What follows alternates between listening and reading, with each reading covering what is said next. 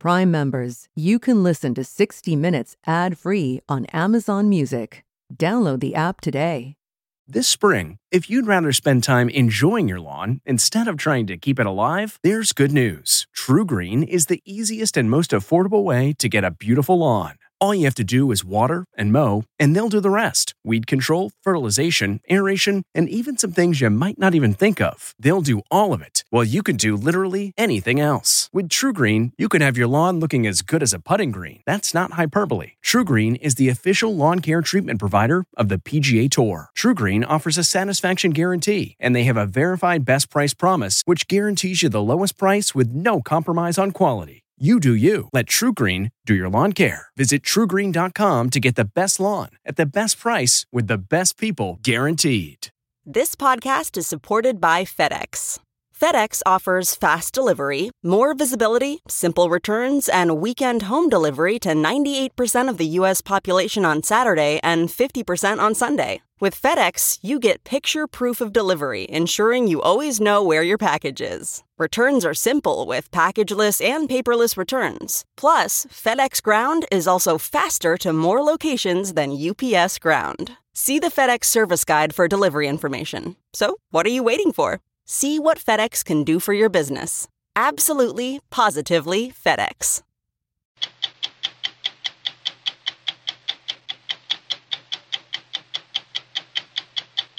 It's not different than Watergate.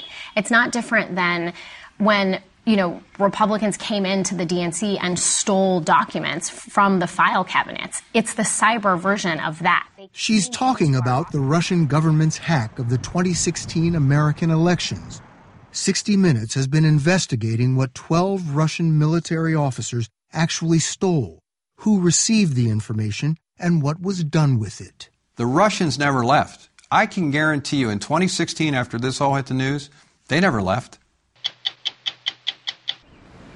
This summer, a searing image of desperation was captured on the bank of the Rio Grande. A father and his 23-month-old daughter drowned after attempting to cross the river illegally.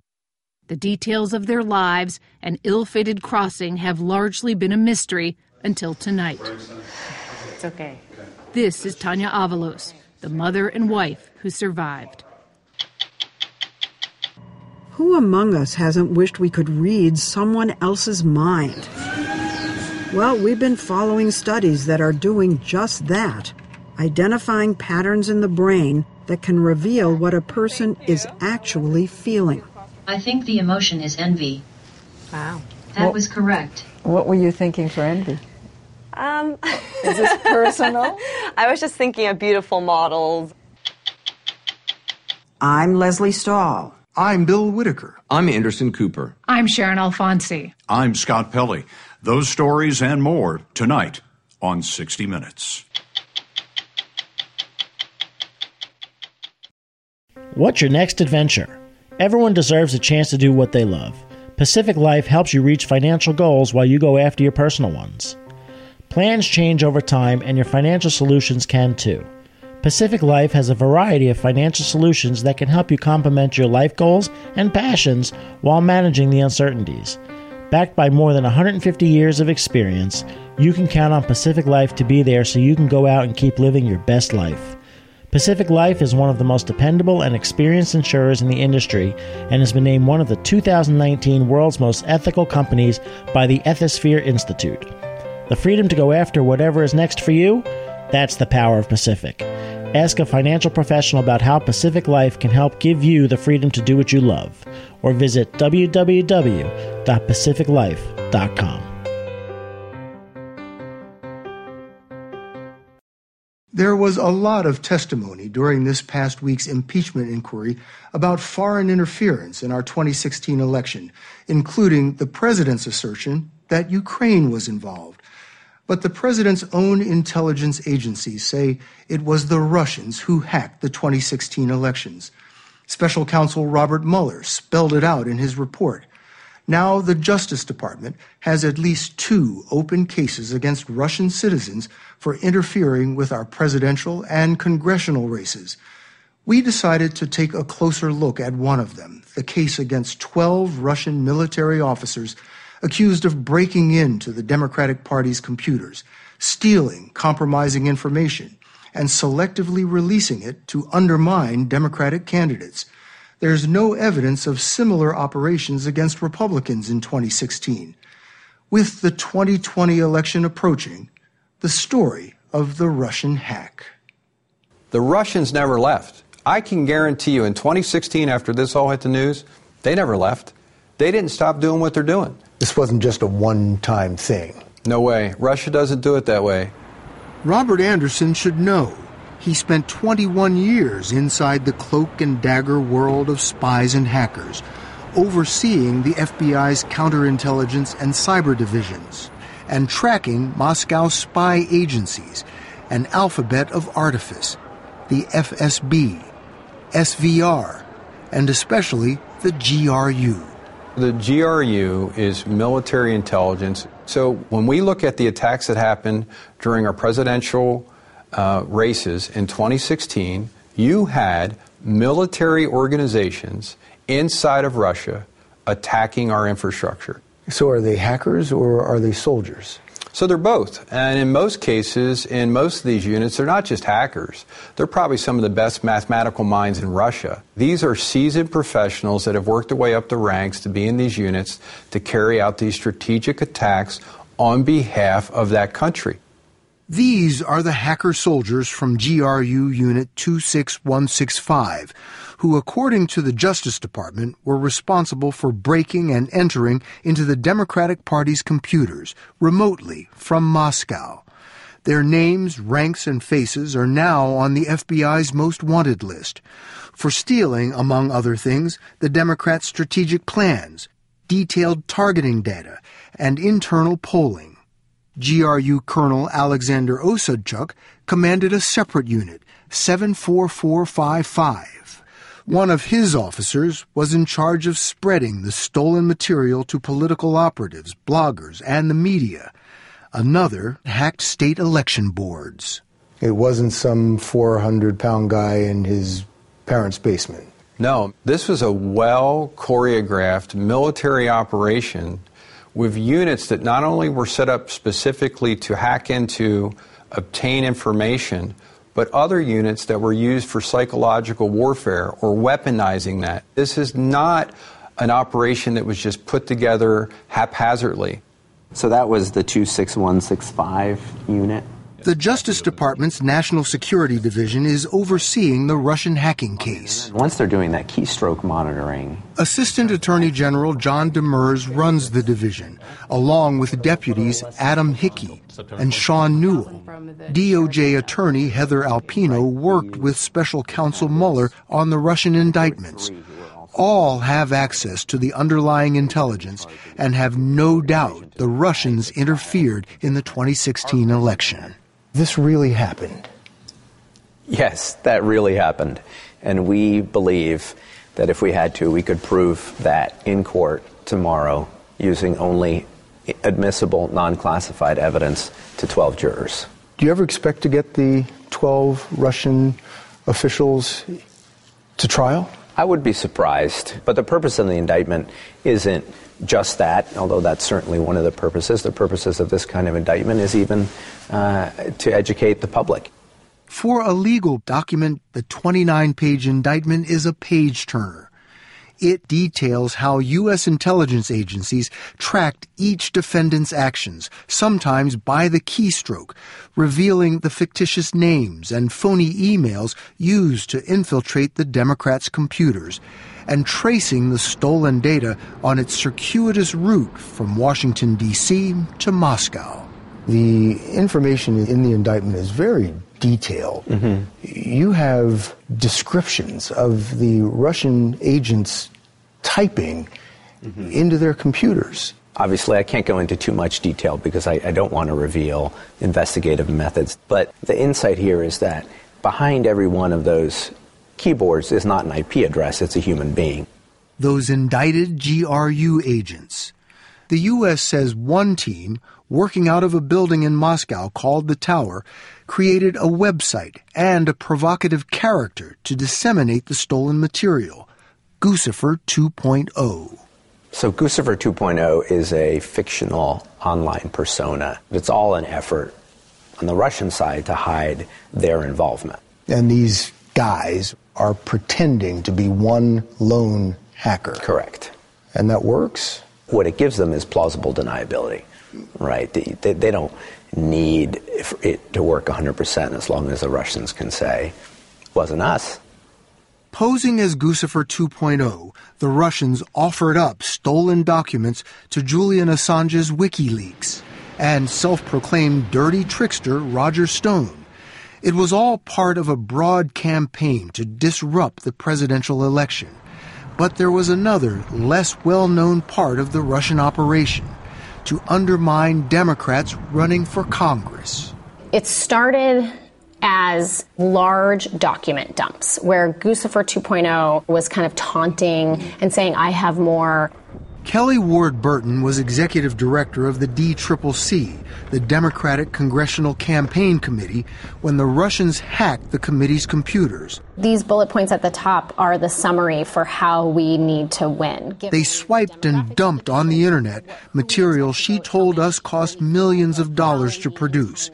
Battle plans for congressional races, demographic research on voters, and extensive dossiers on the weaknesses of their own candidates. So when we deliberate internally about anything, that's not intended to be made public. And that's what makes this so important to understand these as stolen documents. It's not different than Watergate.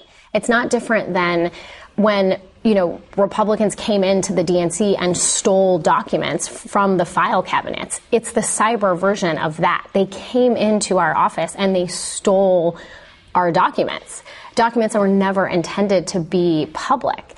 And then they used that in the election. Even Democrat party bosses are questioning his character. Ward was shocked when Republicans used the stolen internal materials in this negative ad. We reached out to them and asked them, we said we've been the victims of a cyber attack by a foreign adversary. Will you make a commitment not to use any of these stolen materials in the campaign or in the 2016 election? And they wouldn't make a commitment to do so. She says in the months leading up to the elections, Russian tactics evolved.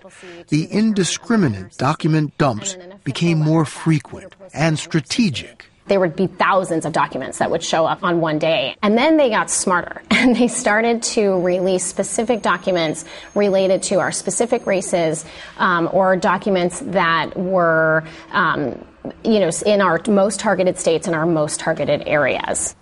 The Russian agents stole material about candidates running for Congress in Pennsylvania, New Hampshire, Ohio, Illinois, Nebraska, New Mexico, and North Carolina. But one swing state seemed to be the Kremlin's primary target, Florida. In 2016, Annette Taddeo was running for Congress in the 26th District, which stretches from South Miami to the Florida Keys, one of the most hotly contested races in this battleground state. Taddeo had the full backing of the DCCC, but her campaign was upended 2 weeks before the primary. I was on my way to TV debate, live TV debate, and I get the call about the fact that not only were we hacked, but our information is now public, from our polling to our mail plan. In addition to that, the entire path to victory. It's your game plan. Yes. My opponent, Joe Garcia, showed up at that debate with a printout of all the documents. Her primary opponent, a fellow Democrat, used the hacked material as a prop to paint her as a conniving politician. The same day, Guccifer 2.0 dropped this mocking post. The congressional primaries are also becoming a farce. Taddeo lost the primary. Garcia went on to lose the election to the Republican candidate. You described South Florida as rough and tumble, but this seems to ratchet it up a notch. We've seen a lot here, but this was a foreign government. This was so much bigger. I've been told by a lot of people, you should stop talking about this. It's really not good for you politically to remind people that you lost. But I refuse to stop talking about it because, again, if it can happen to me, it can happen to anyone. And it didn't happen to me. It happened to our democracy. You lost by how much? About 700 votes. This is a state where elections are decided by a percentage point or so, a coin toss. Add the Russians onto that, and you're looking at a real problem. Mark Caputo has covered Florida politics for 20 years. The senior writer for Politico was one of the reporters who received and wrote about the hacked documents. Not a lot of people know that the Russians interfered in 5 congressional races here in Florida. When did you first get wind of it? Well, I'd been paying attention, like the rest of the press corps, that Russia had been hacking and Russia had been trying to interfere in our election system. And then out of the blue, I got contacted by this blogger, Hello Florida. The blogger turned out to be this man, Aaron Nevins, one of the shadier political operators in the Sunshine State. The Republican strategist wouldn't talk to us on camera, but he did talk to special counsel Robert Mueller's investigators. He admits direct messaging Guccifer 2.0, asking for any Florida-related documents. Seeing a willing participant, the Russians flooded Nevins with hacked materials. "Holy F, man," he responded. "I don't think you realize what you gave me. This is probably worth millions of dollars." Guccifer 2.0 responded, "Okay, you owe me $1 million," with a smiley face. Nevins posted the stolen documents on his website, organized in files, and alerted Florida journalists who couldn't resist publishing the Democrats' secrets. At one point, Nevins wrote the Russians, "I honestly think you helped sink Annette Taddeo in Florida 26. You played a role in disseminating this stolen information. I have a role to play as a reporter covering campaigns, and sometimes that information comes to us from a variety of sources, and in this case, it came to us from a source right at the edge of being unusable. Ultimately, we decided, well, this tells a legitimate story about how these campaigns view their own candidates, and voters have a right to that information. This operation was a huge success. Former FBI spy hunter Robert Anderson says Russia's goals today are the same as in the Soviet era, to sow discord in the U.S. and doubt about our democracy around the world. The thing that you need to worry about with Russia and every one of their intelligence services is they will learn from these operations. They'll learn how easy it is to gain access to government and private accounts. They'll learn how quickly the information that they put in front of somebody will be disseminated. They will analyze everything they did right or wrong, and when they attack again, they will not come at you the same way.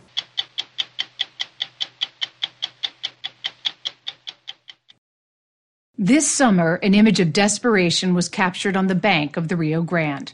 If you saw the photo, you may never forget it. A father and his 23-month-old daughter face down in the muddy river. The two drowned trying to get to the United States.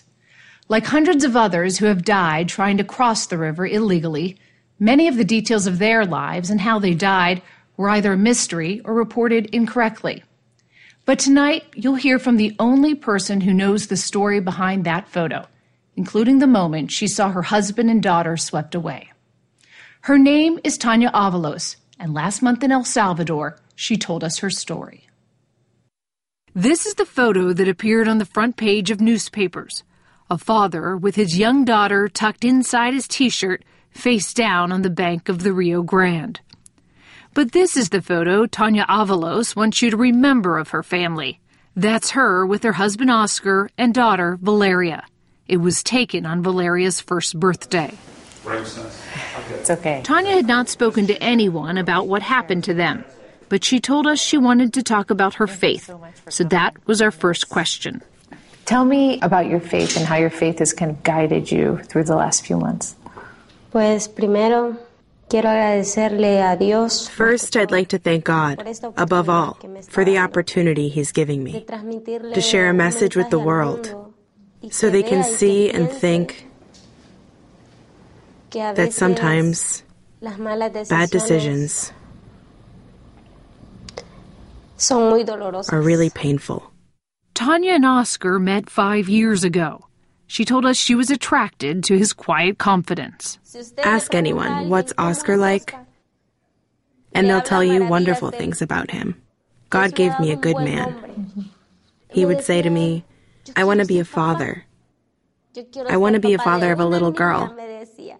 And I would say, calm down, I have to study.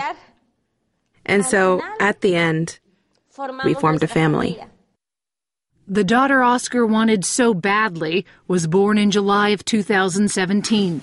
Tanya showed us family photos. Oh, she looks like Daddy, too. So cute. Here she is, a year old, trying to learn to pronounce her own name, Valeria.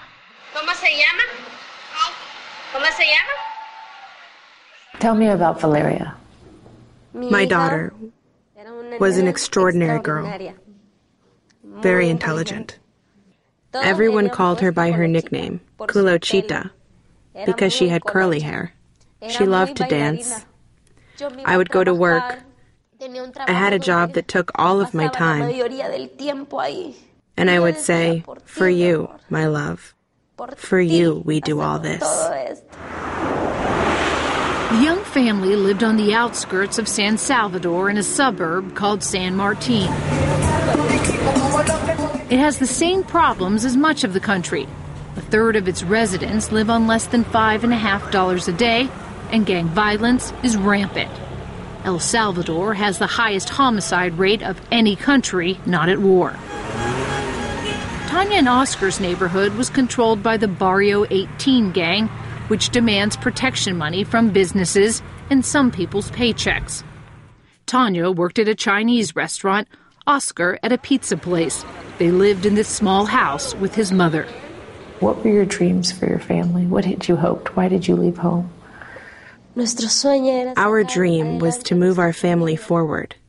Every human being has dreams. Oscar was a person who would say, I don't want my mother to have to work. I don't want my father to have to work. I want us all to get ahead. Oscar, 25 years old, sold his most valuable possession, his motorcycle.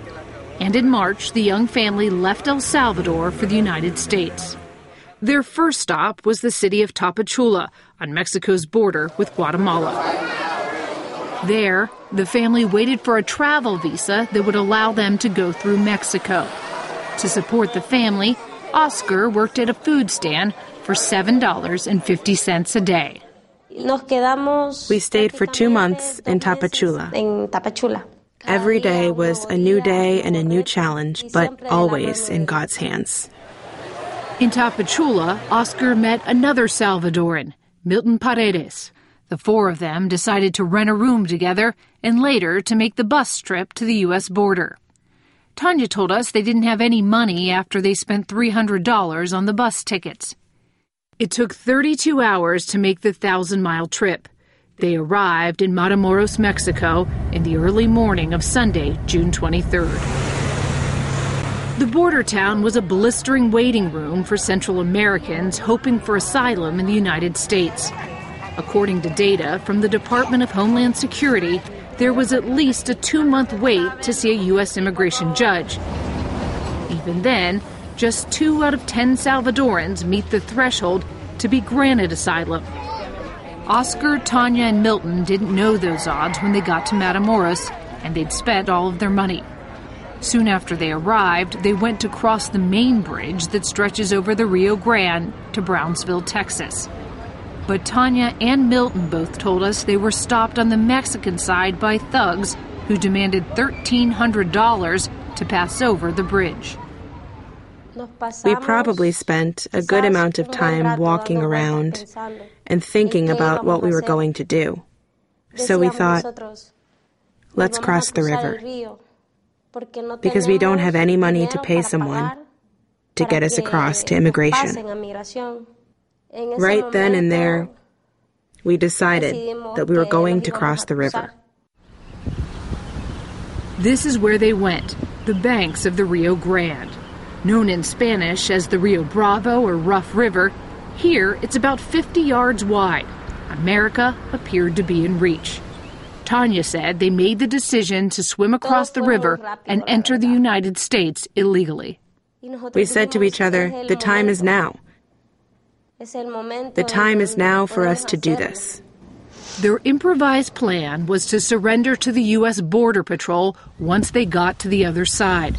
Oscar swam across the river first to see if anyone would stop them. He was signaling to us that no one was there. So then he came back because I was on the Mexican side with my daughter. I said to him, I'm scared. And he said to me, everything's going to be fine. The surface of the Rio Grande appears calm, but emergency responders in South Texas told us the river's current can be unpredictable and ferocious enough to suck you under. Tanya couldn't swim, so they decided Milton, who was a strong swimmer, would carry her on his back. Oscar decided to carry his daughter, Valeria. He put our daughter inside his shirt. Obviously, he couldn't carry her on top because she might fall off. But since he was thin and his shirt was very big, our daughter fit perfectly inside. And he started to swim, and I followed behind him. And I saw him doing okay. I mean, he was close, very close. And I noticed him starting to get frustrated. I could see that he was coming up and going under. Tanya told us that in her panic, she was barely able to hold on to Milton as he turned back. I swallowed so much water. I swallowed so much water. And I was desperate. And I got out. I got out on the Mexican side. And I could still see my husband there, struggling, along with my daughter. I saw her. And I said, my God, my Lord, please get them out of there. And I just saw my husband giving me a glance. And then I couldn't see him anymore.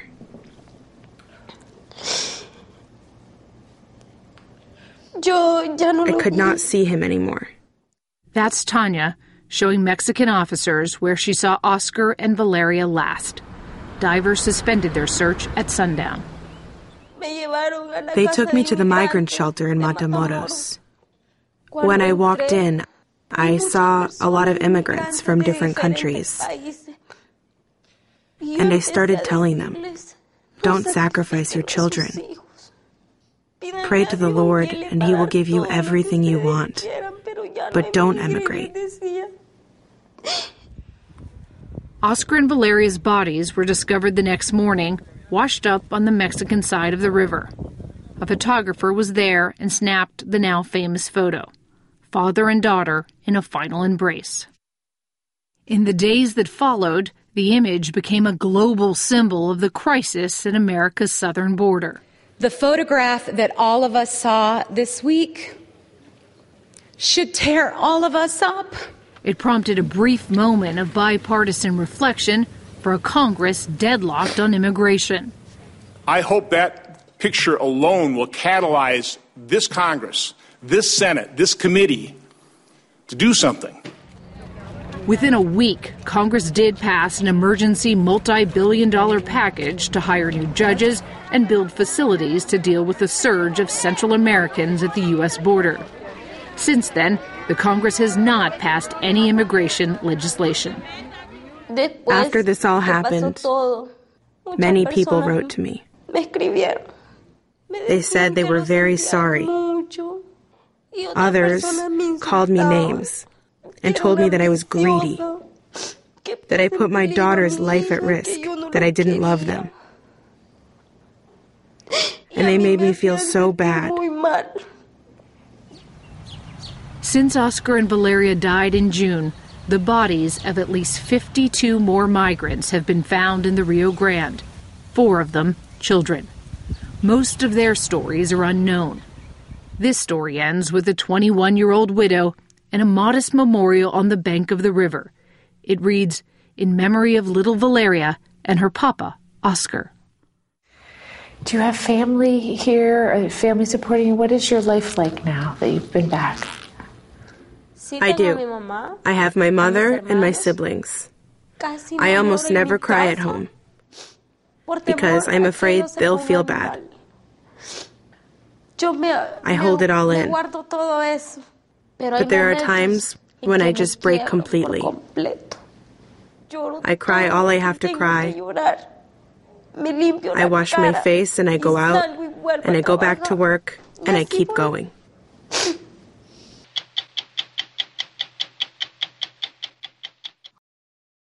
Who among us hasn't wished we could read someone else's mind, know exactly what they're thinking? Well, that's impossible, of course, since our thoughts are, more than anything else, our own.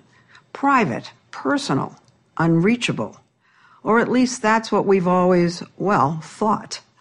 Advances in neuroscience have shown that on a physical level, our thoughts are actually a vast network of neurons firing all across our brains. So if that brain activity could be identified and analyzed, could our thoughts be decoded? Could our minds be read? Well, a team of scientists at Carnegie Mellon University in Pittsburgh has spent more than a decade trying to do just that. We started our reporting on their work 10 years ago, and what they've discovered since has drawn us back. In Carnegie Mellon's scanner room, 2 floors underground, have a seat. A steady stream of research subjects come to have their brains and thoughts read in this MRI machine. It's a type of scanning called functional MRI, fMRI. All right, we'll cue it up and then we'll start. That looks at what's happening inside the brain as a person thinks. It's like being an astronomer when the first telescope is discovered, or being a biologist when the first microscope is developed.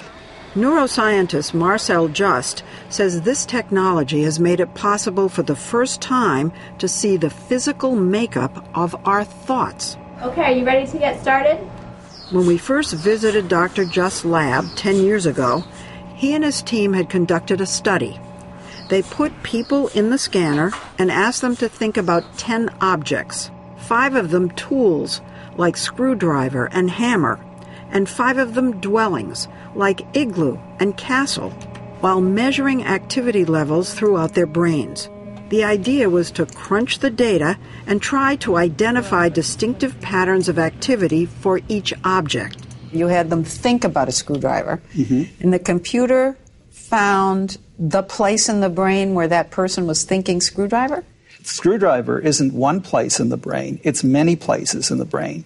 When you think of a screwdriver, you think about how you hold it, how you twist it, what it looks like. And each of those functions are in different places? Correct. He showed us that by dividing the brain into thousands of tiny cubes and analyzing the amount of activity in each one, his team was able to identify unique patterns for each object.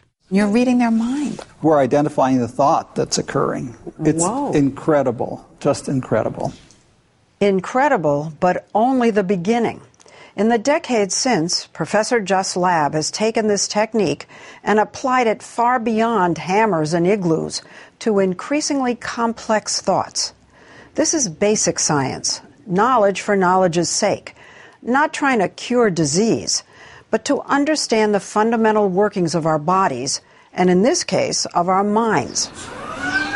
One of Dr. Just's main questions was whether he could find patterns for abstract ideas. So he did a study asking people to think about forgiveness, gossip, spirituality. Could they be identifiable in the brain the way the screwdriver was? Remarkably, the answer was yes. This was the activation pattern when people thought about spirituality. And this was gossip. One of my favorite subjects. And you see a slightly different pattern. One difference between the two was in areas of the brain scientists had already shown become active when we think about other people, circled in blue. Those areas lit up bright red when subjects thought about gossip, not so much for spirituality. In another study, Dr. Just tested whether patterns are the same when people think in different languages. They are. And he's asked acting students to conjure up emotions in the scanner to see if feelings have distinctive activation patterns too. And what did you find? Each emotion had its own characteristic values, and you could tell which one was which. And it's the same in every head. Amazingly, it was common across people. Common across people? Does that mean we could put our colleague, associate producer Jamie Woods, into a scanner for the first time, and Dr. Just's team would be able to identify her emotions? So she's seeing words. For 9 seconds each, Jamie's job was to think of little scenarios that would conjure up the feelings on the screen. After she came out... Welcome back. Thank you. A computer program took the brain activation data gathered by the scanner and tried to decode her thoughts. So what were you thinking about for disgust? I was thinking of someone throwing up on me at like a baseball game. And So could the computer read her brain patterns and tell what she'd been feeling? The program's answer is, I think the emotion is disgust. The experienced emotion was actually disgust. That was correct. Awesome. Next. I think the emotion is envy. What were you thinking for envy? I was just thinking of beautiful models. The computer program got all of Jamie's emotions right. It's reading what Jamie's feeling. And it's funny, isn't it? Because it's so personal. We all think of our own thoughts as so individual, so intimate. How could anybody else's thoughts be like mine? And they are. It's feelings, too. Yes, feelings. Now, obviously, people think very different thoughts. But it's, like people choose to do different things with their bodies, but they all walk putting one foot in front of the other. Nobody walks sideways. Nobody walks backwards systematically. There's something about the biological apparatus that makes you act in a certain way with your body. And I don't think we realize the degree to which the biological apparatus that we have in our skulls governs, shapes the way we think. Professor Just's goal is to one day create a dictionary of brain activation, a key to what all different thoughts look like inside our minds. But he also started wondering whether those definitions might be different in people with disorders like autism. Okay, you're going to swing your legs up at this end. Prior research had found structural differences in the brains of people with autism. So the question was whether thought patterns might differ too. Hi, Jeff. This is Rob. How are you doing? Dr. Just's team recruited 17 adults with autism and asked them, as well as 17 control subjects, to think about social interactions like adore, hug, humiliate, challenging terrain for many with autism. The results were striking. The activation patterns differed enough to tell who had autism and who didn't with 97% accuracy. The people with autism thought of these social interactions apart from themselves. As he showed us in these findings for the word hug, the key differences were in brain regions that activate when we think about ourselves, circled in blue. Right there. There and there, those areas light up much more among the controls. Whereas the autism subjects showed far less activation. They thought of it more like a definition of hug without self-involvement. And that you saw it with word after word. Yes. I just thought, wow, this is the coolest thing I've heard in I don't know how long. David Brent is a psychiatrist at the University of Pittsburgh Medical Center, where he runs a clinic for suicidal adolescents. He happened to attend a talk Marcel Just was giving about his autism findings and immediately wondered about his own patients. So I went up to him afterwards and I said, would you be interested in talking about maybe doing a study on suicide? You hear about cases of suicide where the person had been depressed, but you also hear of situations where people say, there was nothing wrong. Suicide is a great mystery because the person who knows the most about why it happened isn't there to talk with. You try to reconstruct what happened, but nobody has a window into people's, interior thoughts. Nobody, that is, except someone with a mind-reading device. Doctors Just and Brent began planning a pilot study to see if the scanner might reveal what is altered in the thoughts of people contemplating suicide. They reached out to Matt Nock, a Harvard professor, who has studied how difficult it is for doctors and emergency rooms to know which patients are safe to send home. Is this the first time anybody's looked inside the brain to see about suicidal thoughts? Yes. This is the first study I've ever heard of where someone's looked in the brain of someone who's suicidal, who's actively thinking about death or suicide. You don't see life as something that's going to be fixed. The only way to get out of it is to kill yourself. Dan Tosky, a former patient at Dr. Brent's clinic, volunteered to participate in the study to help scientists better understand suicidal thinking. Do you think in terms of the word pain? Pain is when you break a limb or you have a migraine and it hurts so bad that you can't see. This, being depressed and suicidal, it's much greater. Much greater. Much greater than pain. To be in the study, subjects had to have had suicidal thoughts within the prior month. They and control subjects were asked to think about words like funeral and death, as well as positive words, including praise, good, and carefree. In both categories, the suicidal group differed from controls. This is the group that's thinking about suicide. As with the autism study, the key differences turned out to be in those self-related areas. They lit up bright red among suicidal subjects when they thought about death-related words. I give you the word funeral. What do you think about? Maybe your grandmother's funeral or something like that. Exactly. A suicidal person is much more likely to say my funeral. For positive words, the findings were exactly the opposite. When the non-suicidal controls thought about the word carefree, they thought about something that involved themselves. Suicidal subjects, significantly less so. Did you ever imagine that you could ask people to think about the word carefree and you'd be able to tell if someone was having suicidal thoughts? No. It's a breakthrough idea. It's a lot of fun if you're a basic scientist to discover how things work. But there's an extra level of gratification when you learn that it's possibly helpful and useful. This work is still in its infancy. Doctors Just, Brent, and Nock are doing a larger NIH-funded study to collect more data. And while for now it's too costly and cumbersome to put people into MRI scanners to see if it's safe to release them from the hospital, if they could come up with an easier way to do this. Absolutely. Just like the first GPS was, a big computer in a big room, right, and now it's in all of our phones. If there's a way to, a few steps down the road, make much more compact this approach and bring it into emergency rooms and outpatient clinics, it could go a huge way towards moving forward clinical care.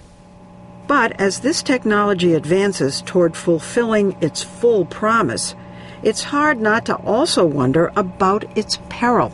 Will it ever be possible to read someone's thoughts precisely?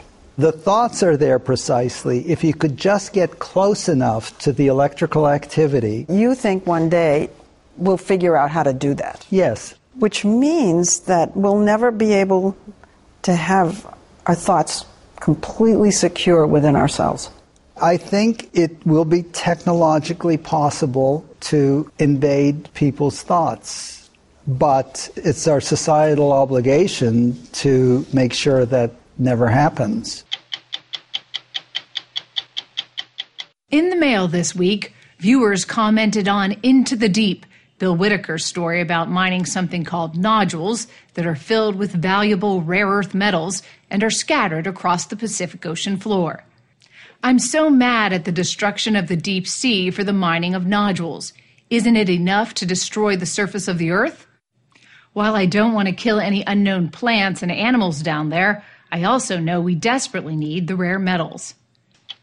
I'm Sharon Alfonsi. We'll be back next week with another edition of 60 Minutes, followed by a second helping, 60 Minutes Great Adventures. Happy Thanksgiving.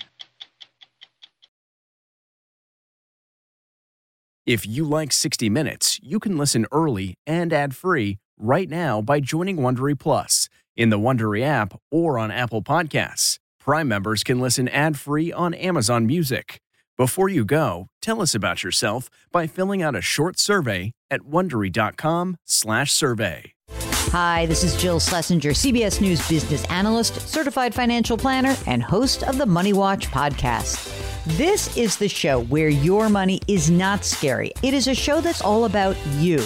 It's your questions that make it possible for me to provide unconventional and entertaining insights on your money, and maybe more importantly, on your life. Follow Money Watch wherever you get your podcasts. You can listen ad-free on the Amazon Music or Wondery app. Survivor 46 is here, and so is On Fire, the only official Survivor podcast, and we have a twist this season. The winner of Survivor 45, Dee Valladares, will be joining us every week. We're going behind the scenes of the biggest moments, the how and the why things happen, and the strategy and analysis you can only get from someone like me, a Survivor winner. Listen to On Fire, the official Survivor podcast, wherever you get your podcasts.